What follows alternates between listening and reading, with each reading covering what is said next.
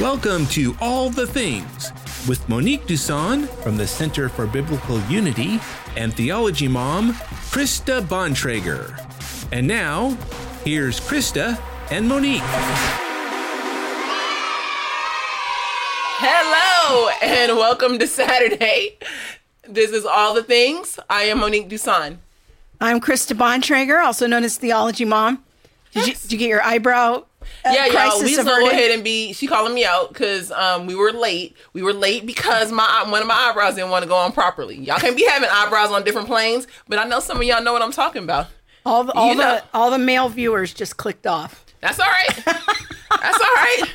Those male viewers must not be married, because when you do makeup, sometimes it's like, wait a minute, what happened? What happened? That was my own vanity. I apologize. Tonight's show is going to be awesome, but before we get into that, we want to do a little house cleaning and say, please like our show if you have not on Facebook. If you are on Facebook, we will meet you there. On the Center for Biblical Unity or Theology Mom and All the Things Facebook page. We are there. Leave your comments. And also on our YouTube page. Subscribe if you have not. Hit that little bell so we can get you notifications when we do things. And I think that's it. The show is also brought to you by Family 210. It's our clothing store, and by the Center for Biblical Unity. And the Theology Mom podcast. Hey, by the way, I have a great podcast coming up. Well, first let's go to the shirts. You can go to centerforbiblicalunity.com/merch. That's the easiest way to get there. But I wanted to say tonight that we have more than just the CFBU merch in the Family 210 clothing store. I know the Christmas is coming. So, go check out our other designs. Here's one of my favorites. Right here, if you know Star Wars or The Mandalorian, this is sort of a riff on that, the Nazarene. You can see there. I think that's kind of cool. But we have our designs are available in a lot of different styles and different options, long sleeves, short sleeves. So I was going to show the other things. But so we have another riff there on Stranger Things. There's Greater Things.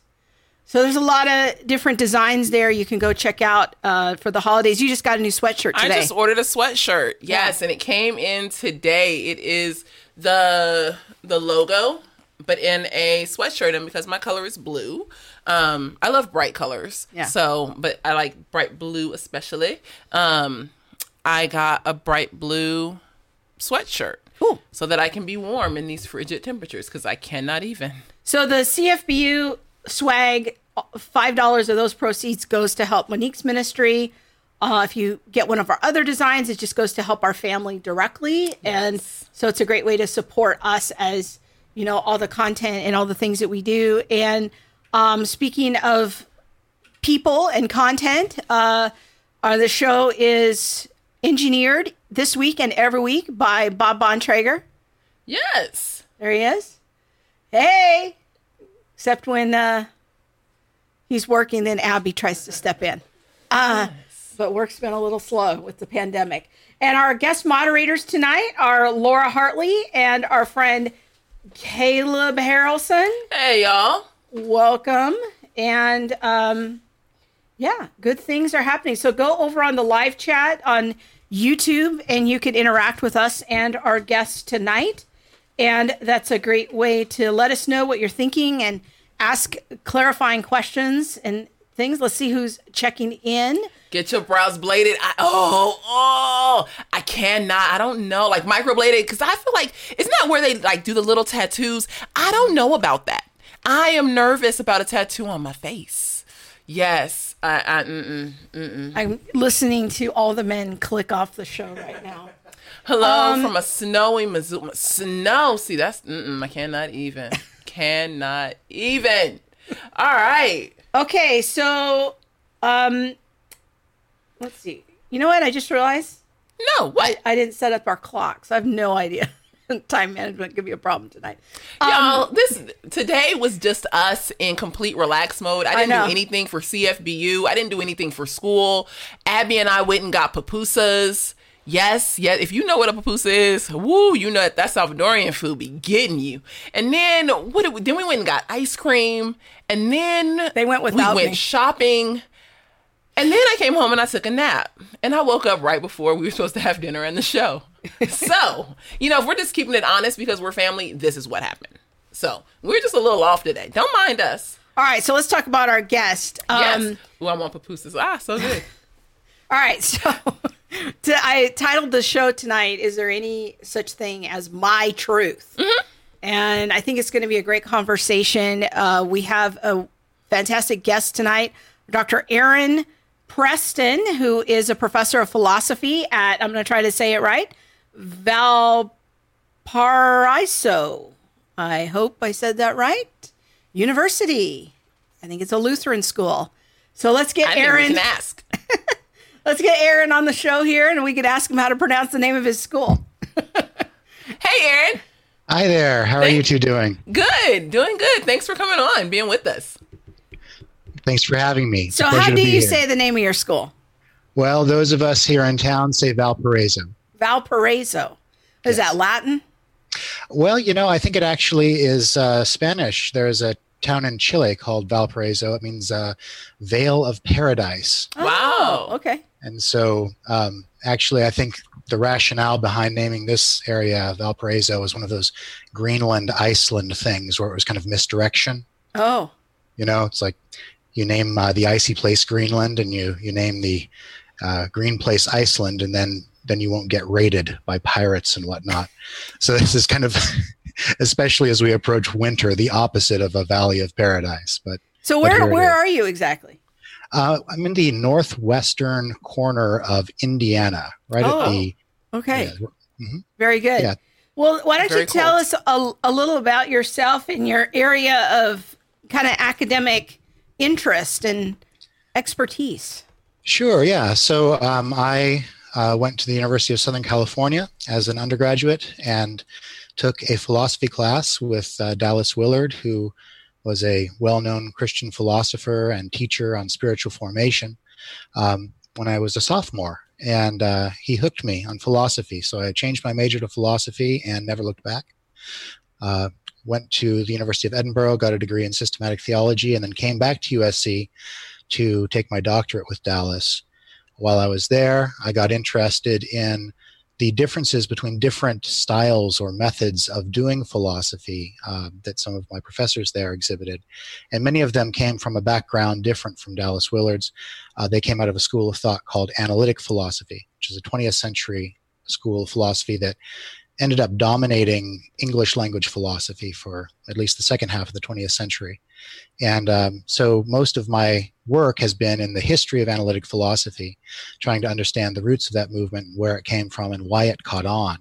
But one of the reasons it concerned me was because the rise of analytic philosophy was coupled with the rejection of a traditional philosophical aspiration, and that is to provide guidance to the moral life.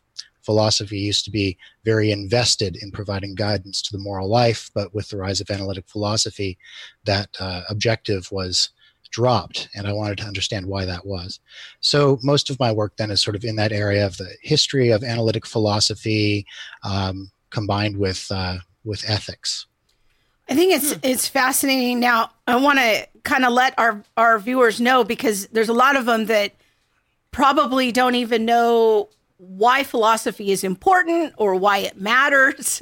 And it's a tool. It's a very important tool, a helpful tool for helping us think properly. And even if we aren't philosophers by profession, just much like theology, we engage in the enterprise of philosophy. And so maybe a good place to start, Aaron, is we're going to walk through kind of the big question tonight of, is there any such thing as quote unquote my truth, which is a conversation that our culture is really caught up in. But what I love about what you have to bring is the historical perspective. And so maybe start walking us through kind of the connection between analytic philosophy and I think it's continental philosophy, and how that historically provides some underpinnings to the conversation of how we get to this moment of everyone walking around saying, I have my own personal truth. And we're big on definitions on our show. So can you define those terms? Yeah. Please. Which terms do you want? Analytic philosophy and continental philosophy? Yeah, kind of compare and contrast those for us a little bit. Right. So I can't give you strict definitions of those. I don't know. I'm just asking. There's a lot of disagreement about how to adequately define them, but I can give you general descriptions. So the analytic tradition in philosophy is associated with the idea that philosophy is about the analysis of language. That was sort of the idea that originally birthed the movement that became known as analytic philosophy. Since then, it has backed away from that view, and it's just become more associated with a general style of argumentation that aspires to be extremely rigorous. And you often will see the use of formal logic in analytic philosophy. That's one of its trademarks. In an attempt to provide almost quasi-mathematical proofs for philosophical positions.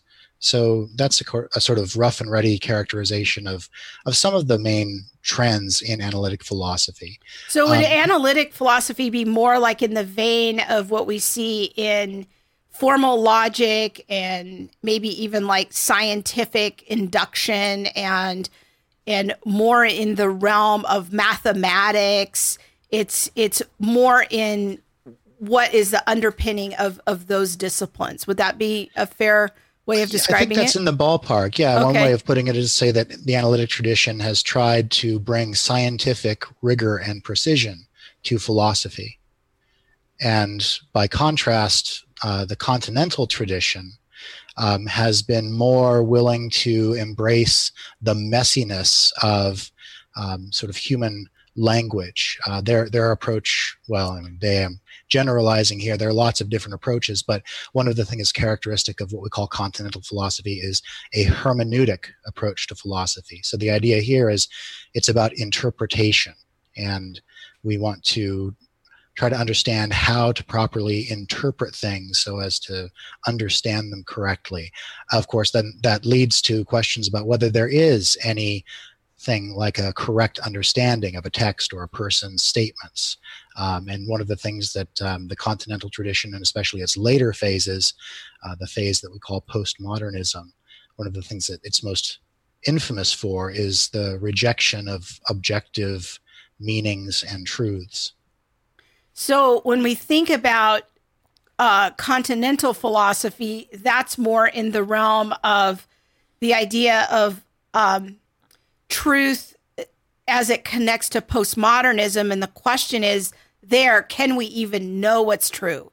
Can we really even know what texts mean? Or is there just individual meaning to the text? So how this might play out in your local Bible study group might be going around the room and saying, what does this text mean to you? And so that would be kind of a more postmodern approach to the text. Would that be correct, Aaron? Well, I think that is correct. When you read the postmodern theorists, they would not be satisfied with just what does it mean to you. They're usually much more complex in their ways of dealing with Oh, yes. texts. Postmodernism is quite complex. Right. But yes, this idea of sort of looking at private meanings or individual construals is much, and sort of letting them be authoritative or bearing more authority than we might normally, that's more consistent with a continental or postmodern approach than with an analytic approach. So we have a question from a viewer here. He wants to know, is from Caleb, does the continental tradition align itself more with the coherence view of truth, and the analytical view align itself with the correspondence view of truth? Does that have any relation to what you're talking about? Well, I don't think so. For those who maybe are unfamiliar with those terms, the correspondence theory of truth just says that a statement or a belief, for example, is true when it corresponds with what it is about. So if I say that I've got a cup of punch over here on my desk, that's going to be true if and only if there is in fact a cup of punch here on my desk, and there is. Boom, there it is. So that's true. That's the correspondence theory of truth. The coherence theory of truth says that statements are true if and only if they are logically coherent with one another. So the idea here is that maybe you can't get outside your own set of beliefs to check and confirm whether correspondence obtains, but maybe you can, within the circle of your own beliefs, make sure they're coherent. The continental tradition, at least as it turns into postmodernism, is not even concerned with coherence.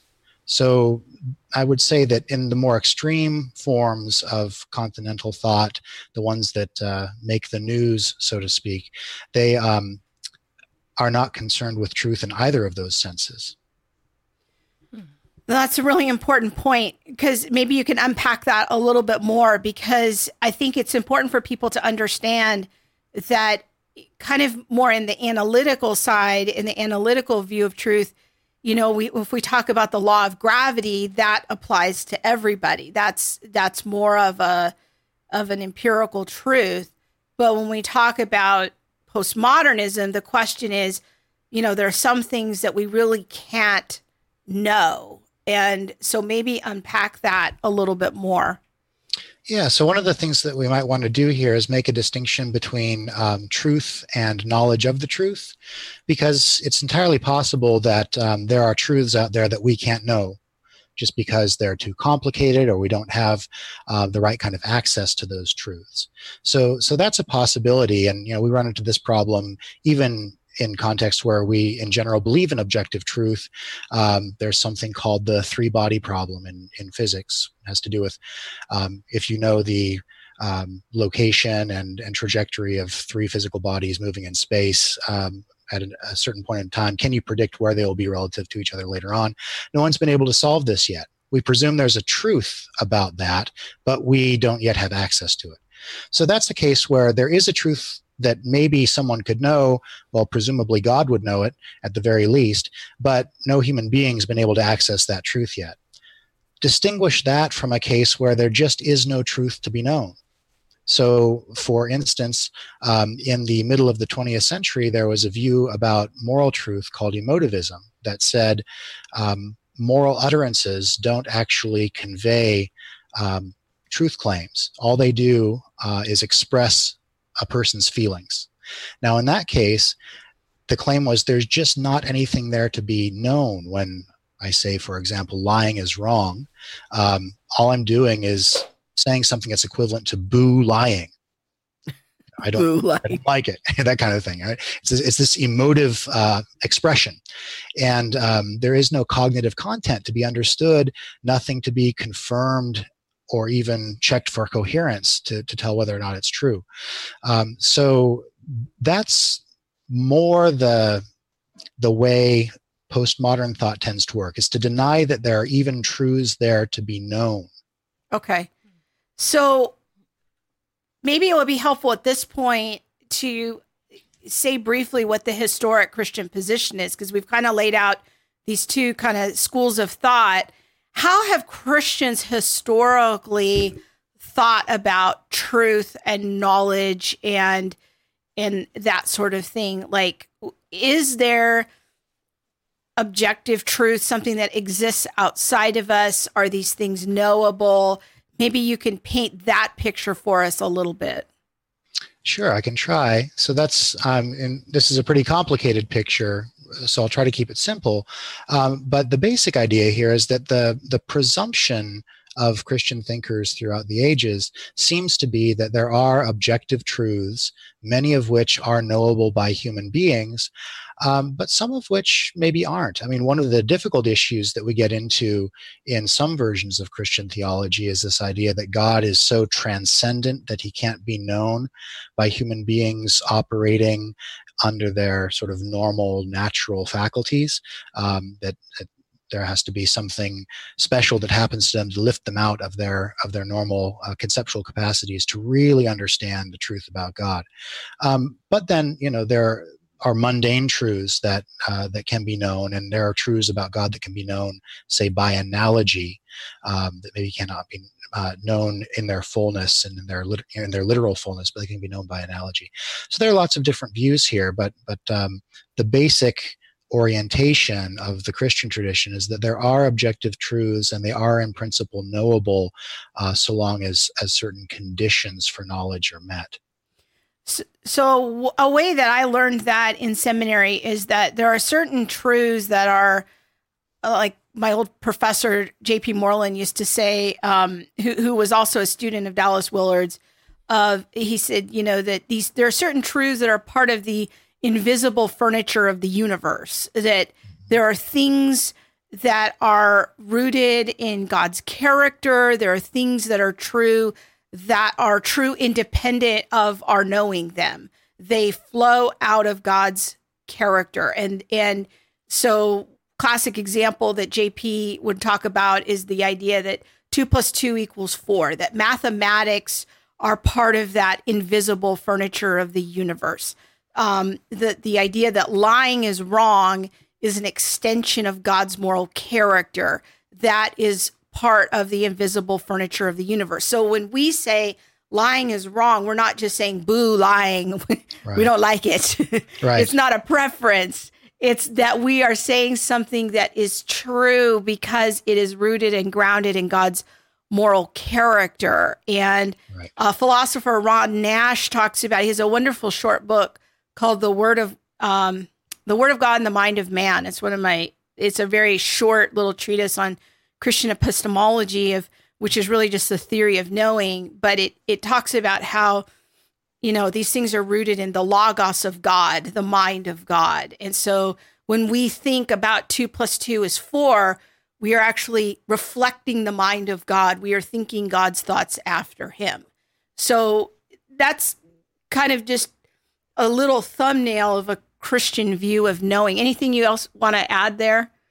Yeah, so most of the things that you were mentioning there are what we in philosophy would call necessary truths. And I do think that sort of standard Christian commitment here is that necessary truths must sort of ground out in the being of God. God is the fundamental being from which all other beings come.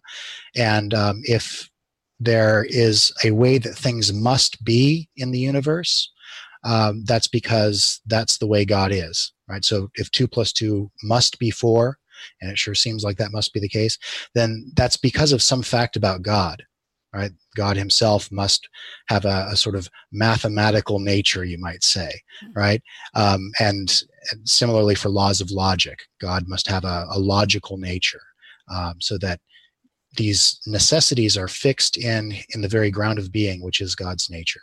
So there are necessary truths that are part of the invisible furniture of the universe, as JP puts it. That's a nice phrase. And then there are contingent truths, which are truths that just happen to be the case. They didn't have to be that way. Like, for example, the particular shirt I'm wearing tonight, I could have picked a different one. Nonetheless, it is true that I am wearing this shirt, not another one. And that's a truth that's, it's in a sense just as true as any necessary truth. But it's a contingent truth. So one of the things that we might want to try to do is make distinctions between different kinds of truths. And that will help to, I think, tease out some of what gets people worked up over the idea of objective truth. And that's another one. Objective truth is something different from universal truth. Right? A universal truth is something that applies to all. An objective truth is just something that's mind independent. Right. So the fact that I'm wearing this shirt is a contingent truth. It's also an objective truth. It's not a necessary truth. It's not a universal truth.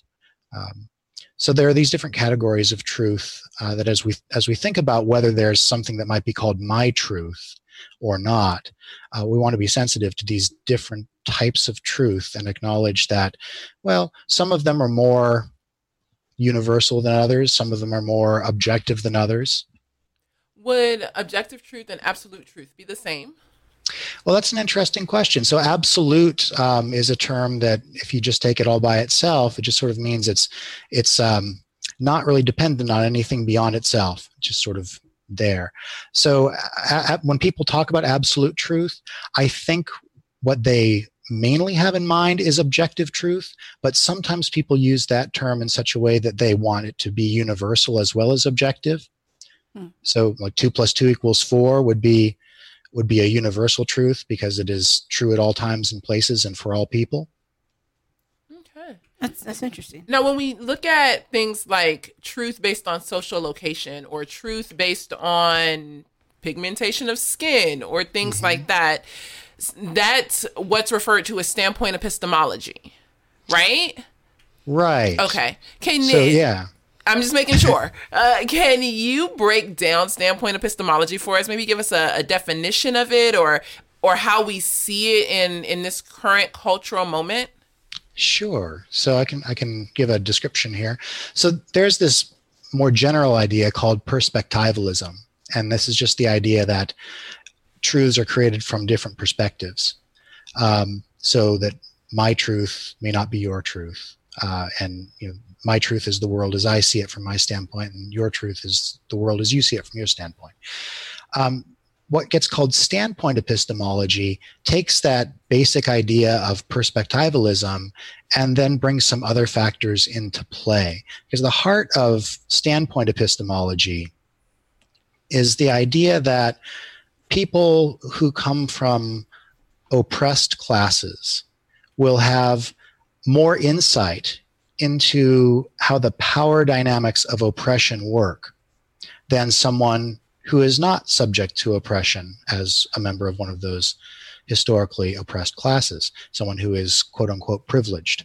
So the traditional standpoint epistemology takes perspectivalism and then brings the issue of oppression into play and asks who has the most adequate or accurate view of how a social system really works when it involves oppression. Is it going to be the oppressed or the oppressors? Okay. And it says it's the oppressed. And to give a definition of epistemology again, I think you said that for everybody who may not know, it's the theory of learning. No, it's knowledge. Knowledge. The theory of knowledge. Yeah, it's a branch of philosophy that focuses on how do we know what we know. That's kind of the big question. Okay. And I wonder, Aaron, if you could just kind of tie those two pieces together of continental philosophy and how that leads into standpoint epistemology, kind of bridge those two together for us historically. Sure. So there are several forces in play here. One is Marxism, which is sort of notorious for seeing the world through the lens of the oppressor-oppressed dynamic. And so you've got that component, and Marx was a continental thinker. And then you've got perspectivalism, which Nietzsche, for example, embodies. This idea that all I have is my own access to the world, and it's not clear that there are these universal, objectively knowable truths. And so you've got this sort of in the deep background, the late 19th century continental thought. And these ideas get picked up and developed in a whole bunch of different ways.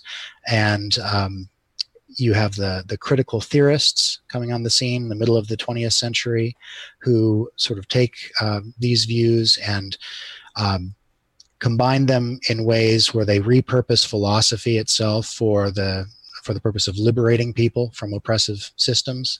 And they develop this idea that, well, this is, philosophy itself should be about liberation from oppression.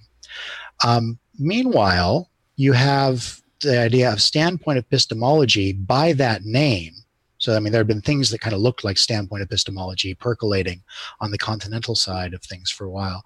But you have the advent of what's called feminist epistemology in the 1970s and 1980s. And the feminist epistemologists were the ones who, as far as I know, coined the term standpoint epistemology and popularized that notion. And in the beginning, and they were drawing on the Marxist tradition to a certain extent in doing so. in its original formulation, there was nothing particularly subjective about standpoint epistemology. The idea was that there is an objective world and there are objective truths, and it's just that oppressed people have better access or a better vantage point from which to see the truths about how oppressive systems work. And that actually makes a certain amount of sense. I mean, you take, for example, the Harvey Weinstein case. I mean, who was in a better position to know how Harvey Weinstein treated women than the women that he harassed and abused? Right? So, I mean, this makes a certain kind of sense. But where this becomes problematic is when the idea of standpoint epistemology gets picked up by folks who are more thoroughly postmodern in their thinking, and they decide that there is no objective truth. It's not just a matter of who has better insight into the objective truth, but now there is no objective truth. There's just my truth and your truth, or when you start breaking this down along demographic lines, as is the standard now, there's our truth and everyone else's truth, right? So it's, my people group, my demographic group, whether that's, women versus men, or whether it's black versus white. The idea is people who belong in my category with me, we have access to a truth that no one else has access to. It's our truth.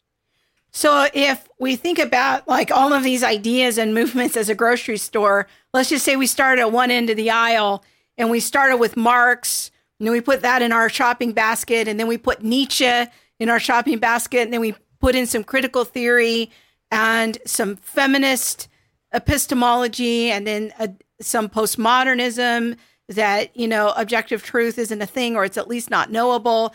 And then we put in our cultural moment of all of this meltdown, and it's kind of left the lab now. Now we've got this, we're walking through, we don't even realize that we have this shopping cart of ideas from history that are now impacting and influencing our vocabulary and that's right. And what we're saying and what we're hearing on the news and seeing on social media. We don't realize it just took us like 30 minutes to unpack in extremely thumbnail manner, super complicated frameworks from a historical standpoint. That all of this stuff is in our shopping cart, and now we're at the end of the aisle, and now we're in this cultural moment. Would you say that's a fair kind of way of saying it? That's exactly right. So all those items went into the shopping cart, and that shopping cart got sort of delivered to university classrooms, where it was all mixed up into a poisonous mixture, and it was fed to students for decades.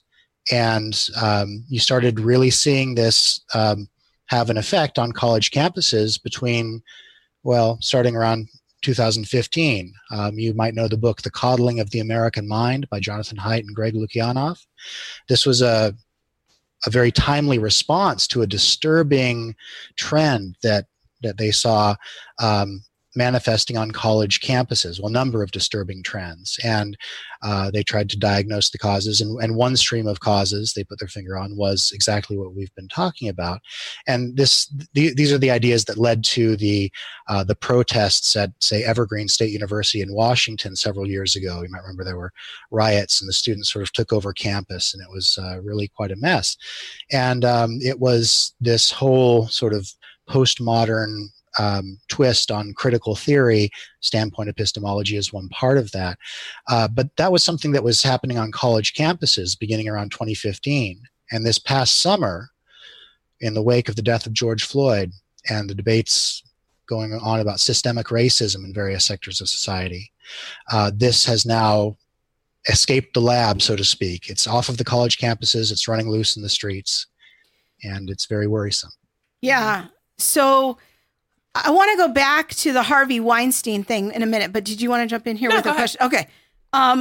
So because I think that I want to make clear, like, I think that what you're saying is, and I'm going to make up my own term here because I don't know a better term, and you can tell me if there is a correct academic term, but kind of a weak standpoint epistemology, if you will, of the women who were harassed and abused by Harvey Weinstein they did have a very unique experience and a unique perspective on what it's like to be sexually harassed, and that there is validity in that they experienced that, and it seems to me that there's no inherent contradiction with that idea with the Christian worldview. Like, for example, as Christians, we believe in a binary of men and women, that men and women are different. God's created us different. He's designed us different.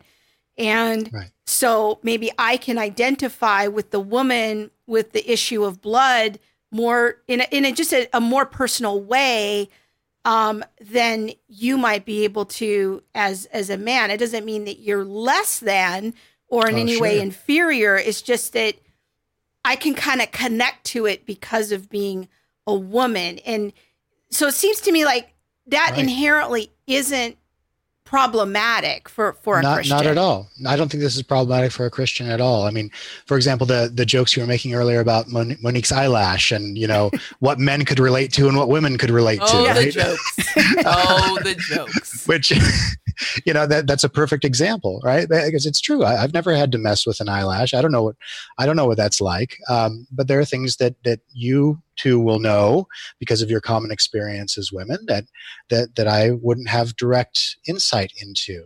But the real question is, can I be made to understand even a little bit what this is like?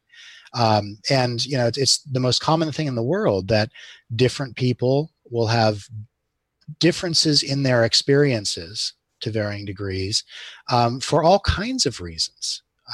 And the real question, though, when it comes to objective truth and knowledge is how much can we share from our experiences? How much is common to your experience and to mine that we can look to as a common ground for building a life together in community? So that's the key issue. And there's a lot about postmodern thought that suggests there are barriers to understanding one another that just cannot be overcome. And that's what's really dangerous about that form of thinking, it seems to me. Yeah, and I think that's a really good analogy because even as a woman, I have to admit, I've never had an eyebrow problem. I don't do anything with my eyebrows. I don't pluck them. I don't put makeup on them. But I know some women do, but I can still relate to it even if I've never experienced that through a description.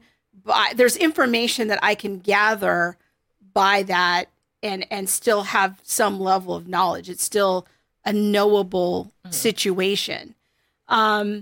So let's go back for a minute and unpack a little bit more the earlier part of the conversation about whether certain people have more access to certain truths, because that really starts to get us into the heart of this question of kind of ethnic social location, racial social location. Did you want to ask something? I was looking at Caleb's question. He said, can you be made to understand? I think that is what standpoint epistemology denies, right? As I understand it, at least the postmodern version of it says there are certain truths that you just can't get access to unless you belong to the right demographic category. Mm-hmm.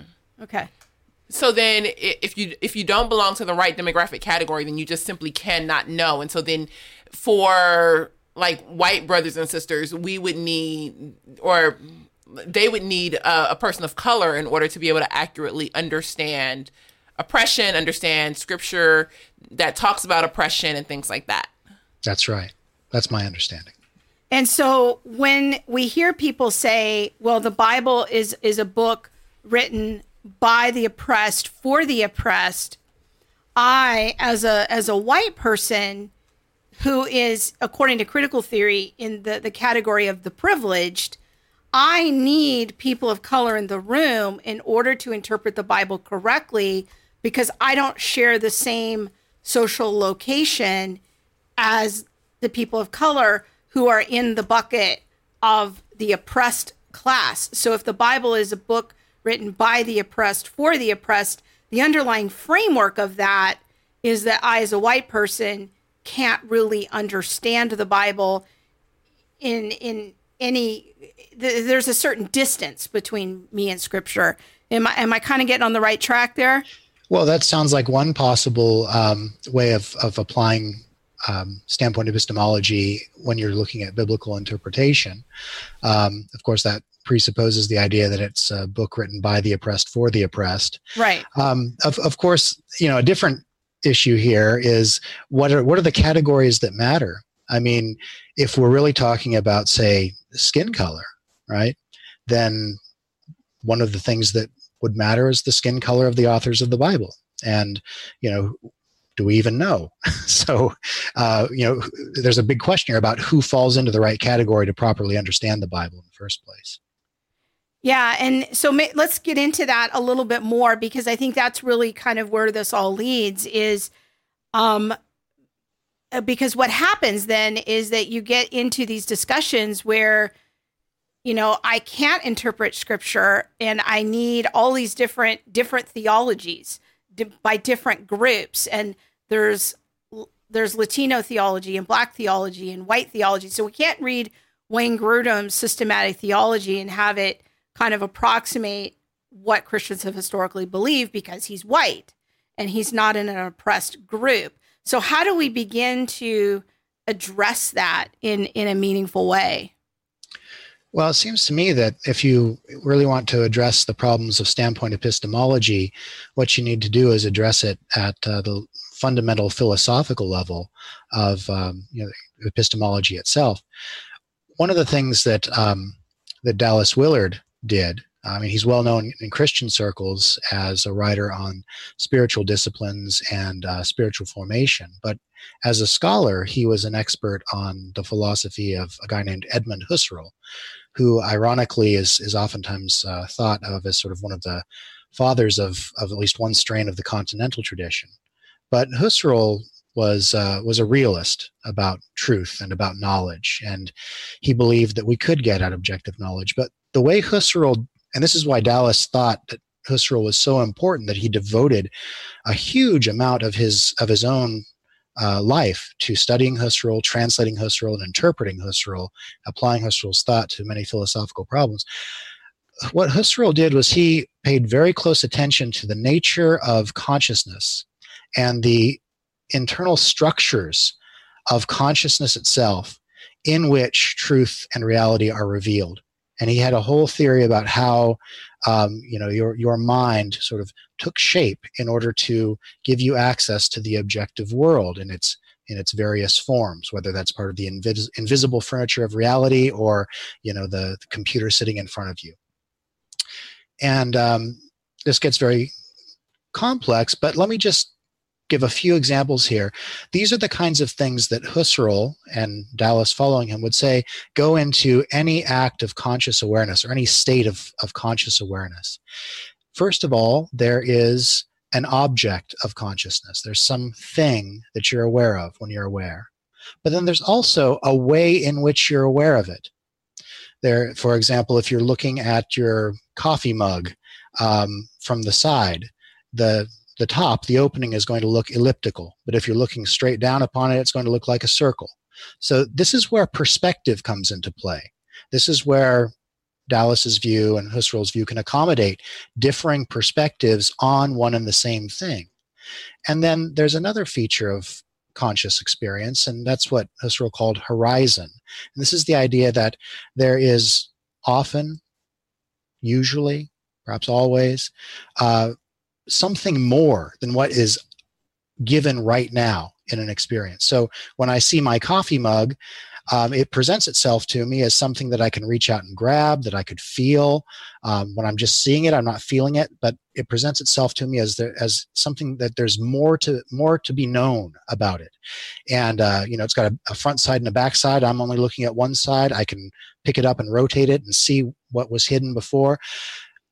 So acts of thought or concepts, you might say, are very complex entities. What you're talking about here are complete states of mind.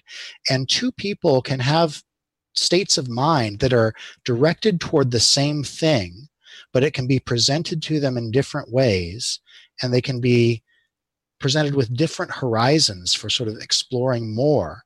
And so there's nothing inconsistent with thinking that there is an objective reality about which we can have objective knowledge, but it can present itself to us in different ways. And this has to do with the finitude of our own perspective on the world.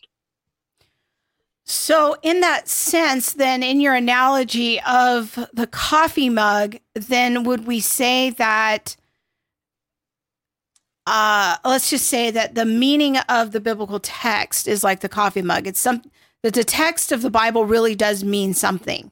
It means, yes, it means what the author intended it to mean. And that is an objective reality. But the question is how do we get to that meaning? And right. So in that sense, then we can come at it from different angles, but we are trying to get to an objective truth of what the scripture means. Right. And so, one of the sort of standard things that you have to do if you want to interpret the Bible correctly is you have to try to put it into historical context. You have to try to read the texts as they would have been understood by people who lived in the context of the writer, right? People who were part of the original audience. And sometimes that really opens your eyes to deeper meanings in the text. Go ahead. I guess I'm going back to the idea of black and white theology, then with the standpoint epistemology. If there is this weak idea of standpoint epistemology, and this is something that I used to believe for a really long time that I'm still working my own way through. But if there is this idea of this weaker theology or this weaker understanding, like as women or, as a woman, like, so I can understand this group of things in a way that maybe a man could not because of biology. Do we then apply that to experience and bring that to scripture? Does that make sense? So you and I say bringing our own. Well, I just think that that's part of this conversation right now is I can bring my experience. I grew up in South LA. I'm black. I'm a woman. Like, I have things that I can bring to scripture and I can read and say, well, I understand that this way and I understand it this way because I am a black woman who grew up, the first 15, 16 years in an impoverished area. So this is what I can contribute. This is what my thought on this text and things like that. Sure. Krista not having that experience would or potentially could offer something different. And this is where I think there's a tension in how we read scripture, and people who stand for standpoint epistemology, they're like, well, you need the person of color because otherwise you're only going to have this one view. Yeah. So here's kind of how I think about it. It seems to me that there's a core meaning to at least the most important parts of scripture. Right. So I don't know that you have to understand every last line in the Bible to have an adequate view of the Christian life. But at least for the parts that are most important for living the Christian life, there is a certain sort of core meaning that transcends cultural particularities and particularities of individual experience. So it might be a universal truth. Yeah, I'm inclined to say it's a sort of universal truth. Like, for example, when you're talking about the nature of agape love, and if there's something that's central to living the Christian life, it's having some sense of what it means to love one another as God loved us. Now, I can have some sense of what that means without knowing fully what Christ went through on the cross to fully exemplify that love. Does that mean that I don't understand the Christian life? Well, no, I understand it, and I understand it well enough. Could I know more about it if I were to enter more fully into a Christ-like perspective? Sure, I probably could. But there's this core meaning that is understandable to just about anyone who's had any experience falling within the normal range of human experiences. They're going to be able to understand things like love and contempt, and they'll be able to understand the difference between that, and they'll be able to understand why love is good and contempt is bad, and they'll be able to see how an act of sacrifice can be a profound expression of love, and so on and so forth. So you would say that the Bible has certain truths that are universal, some truths that are, I lost the other term. Wasn't absolute. It was universal and objective. There are certain truths that are objectives. There are certain truths that are universal. There's probably certain truths that are both, and those would be accessible by everyone, not necessarily fully, like we don't have full knowledge in an experiential way of all the pain Jesus experienced on the cross, but we can read about it in scripture. We can learn about the horrific nature of Roman crucifixion. Mm-hmm. We can kind of study it from a medical perspective, and get some insight about that. So there's some things that are knowable. Everything is not just siloed off where I have my own container of truth and Monique has her own container of truth. Rather, there is a universal truth and an objective truth that we are both accessing and trying to get to. Am I on the right track there? That sounds right to me. Okay. Right. And so when it comes to things like white people understanding the Black experience in America, well, how far can one go in understanding that? Probably not all the way, but probably far enough to have genuine understanding. Right? Genuine understanding. So what the contemporary standpoint epistemologists are wanting to say is that you can't understand well enough to be able to have an informed opinion on things like whether or not a certain act counts as a racist act or whether a certain system exhibits systemic racism. And that to me seems a bit far-fetched, let's say. Or another analogy could be that you can't really understand or comment on the issue of abortion because you're not a woman and you've never been pregnant. That would be another pertinent example. Yeah. Okay. Okay. Is that helping you? Yeah. Okay. All right. So I'm trying to.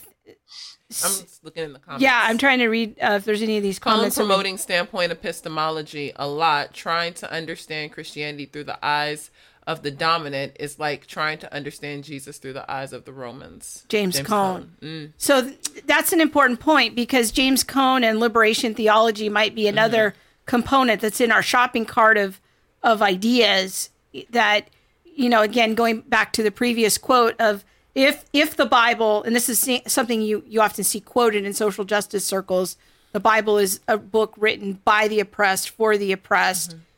So you can't even get to that universal or objective meaning of Scripture if you are not in an oppressed category. And that's really one of the fundamental problems of standpoint epistemology in adopting that as a Christian. Would you say? Yeah, I would agree with that. I mean, the idea here is we want to look at common human experience, and we want to ask ourselves, just how oppressed do you have to be in order to have the requisite understanding? I expect that most people have experienced some form of oppression in their life, regardless of their race or gender, something that feels oppressive to them. And that's the fundamental insight. If you've experienced something that feels oppressive to you, then you have a fundamental insight into the nature of oppression. And there's a lot more you could learn. And maybe there's truth that you don't have access to. But the fact of the matter is that if you have that fundamental experience, you have a little ledge on which to stand from which you can begin to understand the experience of people who have been more oppressed than you. Commonality of human experience is the key here. And what is pernicious, it seems to me, about the prevailing views of standpoint epistemology is that they deny any significant commonality to human experience when it comes to things like oppression and injustice. I guess another question that I have then is, do you even really need to understand the experience to understand the definition or to understand what is happening? I think when I think about standpoint epistemology and the Bible was written by the oppressed for the oppressed and things like that, it takes away white people's ability to be able to even understand the scripture. So I think when you're doing hermeneutics, though, I can look at the context, I can look at what the author means, and I can get the truth that is offered in scripture. It doesn't matter what color I am or if I've ever experienced racism or not. What the author is meaning is what the author's meaning. And that's where we extrapolate our truth from. I don't extrapolate truth based on my experience or based on my ability or inability to experience quote unquote truth or to have an experience. Yeah, I guess I would maybe disagree a little bit with that. I mean, there's certainly a sense in which you can understand the linguistic meaning of a text without having experienced what it's talking about. But ultimately, the fullness of understanding depends on experiencing the thing that's being discussed. So, for example, a blind person can learn the proper uses of color words and can have a conversation. If they've learned the ordinary uses of color words, they can learn, for example, the fact that stop signs are red. And so someone might say, there's a stop sign up there, and the blind person say, oh, yeah, red sign, huh? And, they can understand how the words fit into a structure of usage that plays a role in determining meaning. But there's a real question here. Do they really understand what red is if they haven't experienced it? And I think that there's something lacking in the understanding of red if you haven't actually experienced it. Now, maybe there are some things where you don't need to experience them to have the full understanding. But for lots of things, you do need to have some level of experience in order to have a moderately adequate understanding of it, or so it seems to me. No, that makes sense. I guess I'm thinking more for the 2 + 2 is 4 kind of objective things, as opposed to like my brother who's colorblind. I could tell him it's red all day long, and what's red to him is different than what's red to me. Right, but 2 + 2 is always going to be 4. But from what I find in a lot of from a lot of people or people that I've listened to who hold to standpoint epistemology, they would say that even being able to understand the 2 + 2 is 4 for a white person wouldn't be available unless they had someone there to help them understand that. So that's kind of what I was hitting on. But I'm not sure, if you think that's a fair assessment. Well, that to the extent that standpoint epistemologists do tend to want to silo people into sort of unassailable sort of palaces of meaning, so to speak. Yes, I mean, what you're saying is right. There's got to be, there does have to be at least some sort of bare linguistic understanding, it seems to me, right? So when a black person says, this is a racist system, I guess one might ask what the point of even saying that is to a wide audience if you can't get the bare linguistic understanding up and running. On the other hand, it certainly does seem to be the case that standpoint epistemologists are perfectly willing to say, while maybe the white people can understand what is meant by racist system, they can't see the truths or the facts, so to speak, that would justify that remark. Yeah. I think I'm with you. I Okay. think too, we're getting some comments in the chat here. I think there was one that I wanted to highlight. The issue of inconsequential truths. I wanted to highlight that. Like, there's some things that we might say, like having an experience, going back to the issue of the woman with the issue of blood. I mean, you don't need to have that experience in order to understand the story. There's something about, I think what you said earlier about the universality of the common human experience that standpoint epistemology kind of robs us of, that we have common human experiences, and that a man can understand an idea about bleeding, even if they've never experienced it. That might be what we talked about earlier of an inconsequential truth. It doesn't affect the meaning of the text.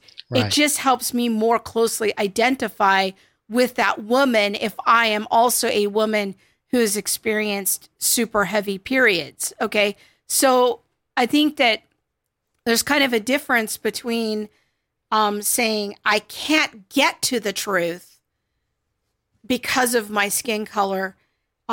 It robs us of kind of the historic Christian position that we're all created in the image of God, and there's a certain universal common experience and universal human longings. And so I want to make sure that we're clarifying that point as well. Yeah, it seems to me that the fundamental moral dynamic of human life is one that has to be part of the common human experience. If that's not the case, it's very difficult to see how you can make sense of the idea that we inhabit a world created by one God with a consistent nature. Right. So if we live in a world created by a God of love, and if we've been put into this world to use our freedom to hopefully become beings that are as like him as possible, given the limits of our natures, then we're going to have some sort of insight into the nature of love. And we're going to have to be able to recognize love and its opposite and make appropriate choices that guide us in the direction of love. So certainly when it comes to moral truths, I mean, the core moral truths, I think, are part of the universal, invisible furniture of the universe, as you were saying earlier. Okay. There's some other comments on Facebook. On Facebook? All right. On which feed? I'm sorry, on YouTube. Oh, okay. I was looking at Jeremy's. He says, so if the disabled are an oppressed category, could a person blind from birth better understand all of the visual imagery and symbolism in the Bible? Wouldn't their oppression be a disadvantage? Oh, I think he means could a person a blind person not understand? I don't know. I was a little thrown off, so I read it out loud. Yeah, I know. I think what he means is a blind person from birth wouldn't be able to understand the visual image and symbolism. So then their oppression would actually be a disadvantage because they would, so. Yeah, go ahead. I'm not sure. So I'm wondering if Jeremy was trying to sort of take the central claim of standpoint epistemology that being oppressed gives you a certain epistemic advantage because it enables you to see things that you otherwise couldn't see, and applying that to visual blindness. And I'm not sure that it transfers. I'm not sure that the insight of standpoint epistemology transfers in that way. So, being blind certainly wouldn't give the blind person more insight into the nature of color. But if the blind person was oppressed, then that blind person might very well have some insights into how oppression works in his or her social context. That might be the case, but it's not going to transfer to visual knowledge, it seems to me. Alicia has a really thoughtful comment on YouTube that I'd like to read. I think it's very helpful. When God decided he would use a book to communicate truth to his creation, I believe he expected it to be able to be understood by his creation, regardless of their culture, color, etc.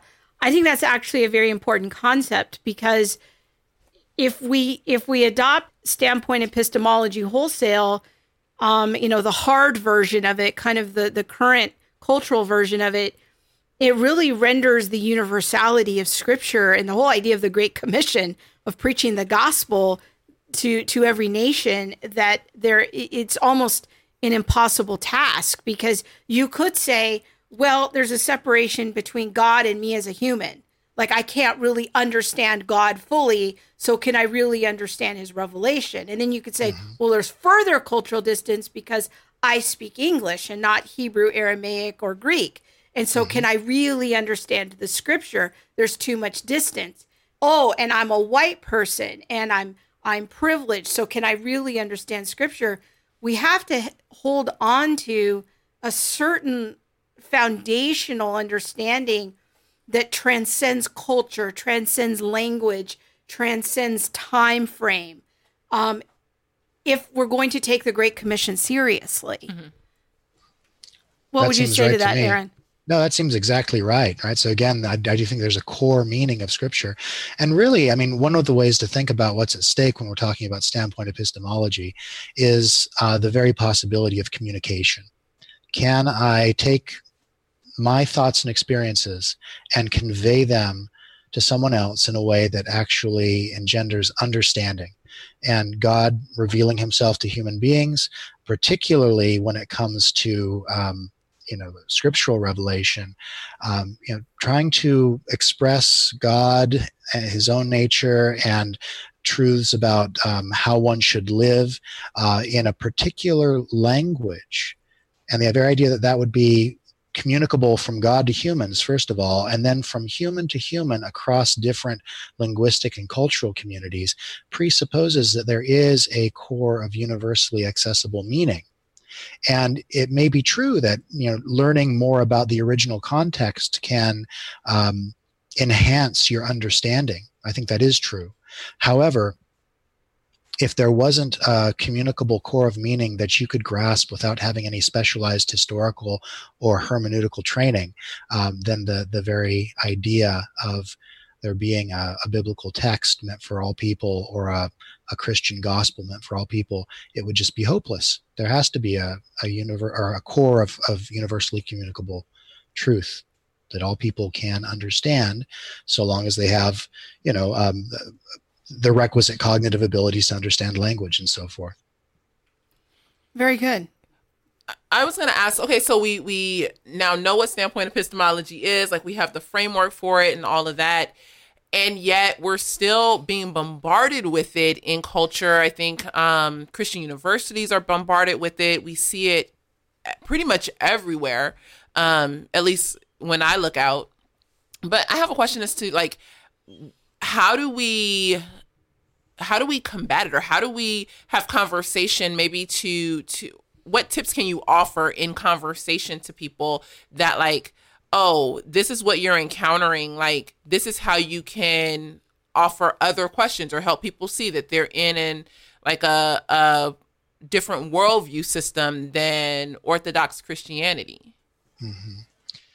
Yeah. So kind of how do you deal with someone who's operating from a basis of standpoint epistemology? Yeah. Yeah. Well, it's a tough question to answer in general terms. And one of the problems that we encounter with folks who are coming at things from this perspective is that a lot of them aren't really open to playing fair. For a lot of people who endorse these sorts of views, the whole sort of suite of critical theory oriented views, they're more interested in effecting change, a kind of change that they think is good, than they are with coming to a meeting of the minds with people who disagree with them. And so, if you're dealing with folks who aren't willing to have an honest discussion with you as an equal, it's not clear to me that there's anything useful that can be said about how to deal with such a person. I mean, one might say something like, well, don't throw your pearls before swine. Or one might say, well, okay, go ahead and try, but don't be too disappointed when this person won't accept anything you have to say. But from a person who's really operating in good faith and is willing to work with you as a fellow human being, I would say just try to find points of commonality. I think it's very hard to deny that we have things in common and that there are common features of our experience. And so, if you're dealing with someone who says, well, a white person can't understand oppression because, they're part of the privileged class. Well, is there something that you have experienced where you can say, well, now hold on. I know this isn't exactly the same as what you have been through, but, I've had these experiences, and they let me, they give me some insight into what things might have been like for you, because there seems to be a commonality of experience here. Or, maybe depart from the subject of oppression and just say, well, now look, aren't there other features of experience that we have in common? And can't I understand what you mean when you say red and you understand what I mean when I say red, or, sweet or bitter, or, and start with simple things like that. And then say, now what's so different when it comes to something like oppression? Where do we cross the magical line where all of a sudden I can no longer understand what you're saying or see the world as you're seeing it? That's really good. It helps to kind of walk people through first some universals that exist that we could agree on, common human experience, and then trying to figure out, well, where is that line where I stop being able to understand, these things. Yeah. So. And why? A turn of the 20th century, a British philosopher by the name of G.E. Moore made the observation that theories of cognition that deny the possibility of objective knowledge almost always are presupposing a theory of cognition, of how the mind works, that is more speculative than the idea that we actually have direct knowledge itself. So the idea here is that there are flawed theories about how the mind works that are usually in the background when people are saying, well, you can't know this. So probe that a bit, find out exactly how they think knowledge is working, and trying to find that line where, what changes here and why? Why can't I follow you this far? Very good. I'm wondering, and someone else is asking this question too on YouTube, is what do you think Christians give up when we go down the path of kind of more hard standpoint epistemology? Like, what do you think that trade-off is? Where do you think that road leads for us as Christians? What aspect of our faith are we giving up at that point? Well, it seems to me that really the heart of the faith lies in the balance here, because at the center of the Christian faith, you have a God who has love for all of his creations, right? And it's universal. And what standpoint epistemology does is it deprives us of a perspective from which we can, I think, really see other people the way God sees them.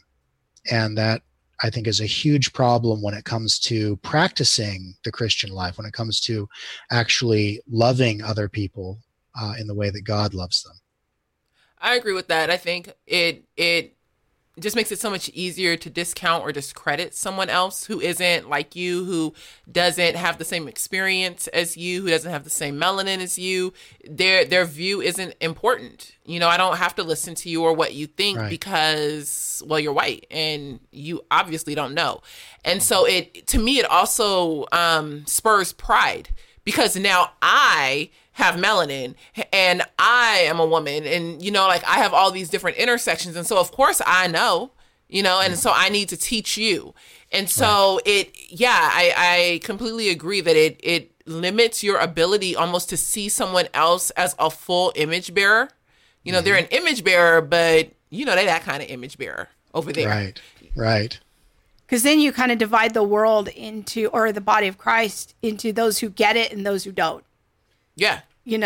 And that really undercuts unity in the body at a fairly foundational level, that we can't even share the same knowledge. Like, you're in your own silo and I'm in my own silo, and never the twain shall meet. Well, I think that it even goes deeper than that. There's something completely deficient. And that's what I'm seeing right now, is this conversation of deficiency. It's like, well, she's deficient. This is Krista, she got this white skin. And so she, like, there was a thing that went around a couple months ago about whiteness being evil and white people having this inherent, predisposition toward judgment or evil, racism, like all of these things. But when you then apply that lens onto the scripture, there's something that's wrong at like a molecular level at this point, not just your inability to be able to participate or understand because of experience. Yeah, well, that's powerful. That's why this is a mess, y'all. Don't be adopting this. This is a mess. We have one more question, Aaron. Sure. A really good one that I'd like to have you field before we go. It's on YouTube, Bob. Because, Aaron, we would keep you here all night. Yeah, we got lots of questions. Don't play no games. In standpoint epistemology, who becomes the arbiter of truth when an oppressor and oppressed have the same truth and a conflicting interpretation? So the same truth, but a conflicting interpretation. It would be useful to have an example of that. I'm not sure exactly what is meant. So I'm thinking, like, if we let's look at the Bible, like that's a truth. Oh, I see. But Monique and I are both coming at it from our own silos of black truth, white truth. And then we're looking at the Bible. Well, who arbitrates if we both have conflicting interpretations? Yeah, well, that has a simple answer from the way at least standpoint epistemology is being used nowadays. And so, I mean, one of the things we might want to distinguish between is theories and then how they're employed. Because one of the things folks will say is that most of the theoreticians who devise these views are usually a lot more sophisticated than the folks who deploy them out in the streets. But one of the ways that standpoint epistemology is being used nowadays, and Monique was just sort of speaking to this a moment ago, when it comes to a disagreement between, say, a black person and a white person about the nature of oppression or how to read a scripture that has to do with, say, with oppressed versus non-oppressed classes of people or something like that, the oppressed person always has the say. They are the ones with the epistemic advantage, and so they have a truer perspective, so to speak. Their truth trumps everyone else's truth at that point. That's how it's being used. Mm-hmm. So there is no need for arbitration at that point because you automatically defect to the person of color, the minority, the oppressed, their experience, their view. Because there is something, again, inherently missing from your silo. Right. I'm defective. I didn't want to be the first one to say it, but we're here. To disagree is simply to reassert yourself as the oppressor and try to silence the oppressed voice. To question, to disagree, to bring other thought into it, all of that just goes to say, well, I mean, you're just proving that there is something wrong. You're proving that there's something missing. So that was, yay, I'm glad I was able to agree with that. Well, this has been very fascinating, Aaron. I really appreciate you taking the time to sit with us and walk us through it. I like his slow talking way of being. Yes, it's really like calm. Thanks. It's very calming. And I did not mean to call you defective. I did not think you're defective. That's okay. Don't be sensitive. It was just for purposes of illustration. Yes. Well, thank you for doing this, and we're going to have Aaron back in a couple of months to talk about, you just kind of continue to unpack this. There's so much here. We laid some good groundwork, but we're going to have him back for our annual show on Martin Luther King and his legacy, and really comparing and contrasting and seeing how this whole question of standpoint epistemology comes to bear on the legacy of the civil rights versus what we're seeing now with Black Lives Matter. So I think that's going to be a great conversation, and looking forward to having Aaron back to talk about more, because this really is a big discussion and it took us a long time to find you. So thank you for now we're not my pleasure. Yeah. Really enjoyed the conversation. Thanks for having me. Oh, thank you so much. Mm-hmm. All right. That was good stuff. Yeah. It was thick. Like it reminded me of the conversation with Pat Sawyer. Like we just had to this piece, but I felt like, we covered some good ground there, and I still have more questions, but I felt like that was a really good foundation for more, for us to continue processing things. I agree, and I think that at the end of the day, standpoint epistemology, y'all, is some baloney. So we don't need that's the academic term. I'm not an academic, y'all. Even though I'm in seminary, I've been in seminary for 38 minutes. What I have learned and gathered is that God does have objective truth. Like there are truths that are just really true, no matter who there before. And I think Laura, her hook is Laura W. on Facebook. No, on what do you call this thing? YouTube. And she was like, well, what about the Holy Spirit? Like, where does that come into play? And I'm like, yes, we do need conversation that centers around the Holy Spirit as well. Yeah. You know, so because without the Holy Spirit, I don't care if you're black, white, green with purple polka dots, your interpretation of scripture it's going to be deficient. Like, we need the Holy Spirit's guidance in all this as well. Yeah, I think that can't be overemphasized to some degree, but I think it's also important to realize, like, we're talking about a lot of 20th century philosophy here. Okay, and Christians figured out how to preach the gospel for 1900 years before this came along. Mm-hmm. You know, like, there's something to be said for, hey, this is what Christians have historically believed. Mm-hmm. Before we come in and have this super complicated understanding and framework that, well, now we need to kind of backwards retrofit all of our theology according to this new framework. Mm-hmm. No, we don't. Yeah. No, we don't. Mm-hmm. We have been operating just fine for most of 2,000 years. And so I think this is important. I'm glad we took this time to kind of take our shopping cart and go down the aisle and understand all of these movements that have brought us to this. There's some things we need to take out our shopping cart. I remember being a kid and going to the store with my mom and putting things in, thinking she wasn't seeing it. When we get to the checkout line, I'm like, she done put all my stuff back. There's some things we need to put back. Yeah. Because, I mean, if we're going to go and preach the gospel to all nations, a system that undermines that is problematic. Yeah, because how do you go and preach the gospel to all nations when? Okay, now here's where I'm like, this can't be a universal thing like throughout the world, because how would Americans go and be missionaries? Yeah, every other nation basically would be poor or oppressed, and so what am I doing when I go overseas? But some people would say that's exactly right. Yes. Preaching the gospel is just an extension of colonialism, mm-hmm. and we shouldn't be doing that. Mm-hmm. So these tentacles have far-reaching implications, and so we have to think very carefully about these things. And so hopefully you guys have found this helpful tonight. I know it was a little bit more academic than normal, but sometimes we have to go down that path to really understand how we arrived here. And the title of this show should be changed to Eyebrows and Baloney. That could be true. Y'all, I'm working on my language. I'm just going to keep it open and honest because we are family. Caleb says, don't put any baloney in your shopping cart. No, that's not. Ooh, but a little burn baloney. I don't know about y'all, but is that a black thing? That's what I was gonna say. I don't know about y'all. I wasn't trying to say white people, but then again, I was. So what we would do at home, and like my black friends, everybody could eat a fried bologna sandwich. Woo, get a little burn on the edge. Ooh, with some mustard.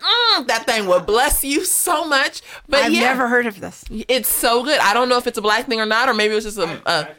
Okay. Yes. Pops, praise him. Yes. yes. Very good. Yeah. So, fried bologna. Yeah. So I'm glad that it's not just a black thing. All right. Love fried bologna. Okay. Yes. Oh, but Terrence. Come on, Terrence. Come on through. Yes. Oh, y'all, I'm going to go ahead and put a plug out there.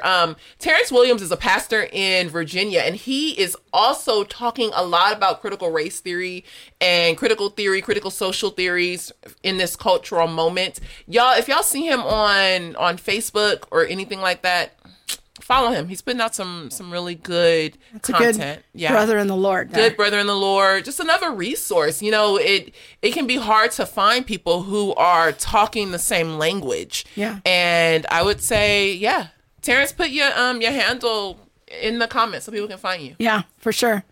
All right, my friends, we have more guests coming. We've got some exciting things coming up on the show in the next few weeks. We got for Halloween, for next week's show, we're going to do a show actually on Reformation Day, which is also on October 31st. And we're going to have an expert on Martin Luther and Reformation Day. So that's I didn't know Reformation Day was a thing. I said, we got a Reformation Day? Is it for Christians or is it only for the Reformed? I don't know. People, I'm new. Seminary, 38 minutes. So we're going to talk about that next week.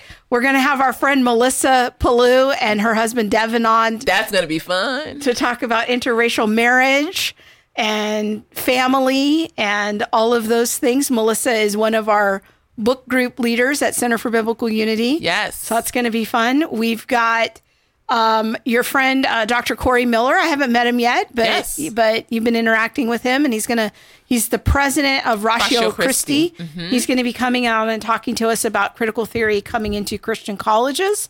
That's going to be great because they're involved in so much campus ministry and the need for that, even on Christian campuses, to talk about worldviews. Pumped for that show. And today I just booked. I'm super excited. Y'all, she's so excited. I'm out trying to shop and not think about any ministry at all. And I'm texting her. She's like, ooh, I booked this guest, you guys.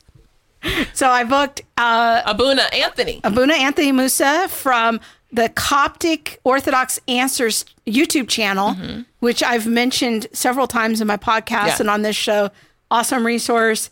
Can't believe he's coming on, and we're going to talk about the persecuted church and wisdom from our Egyptian Christian brothers and sisters who are several centuries ahead of us in knowing how to live as a religious minority.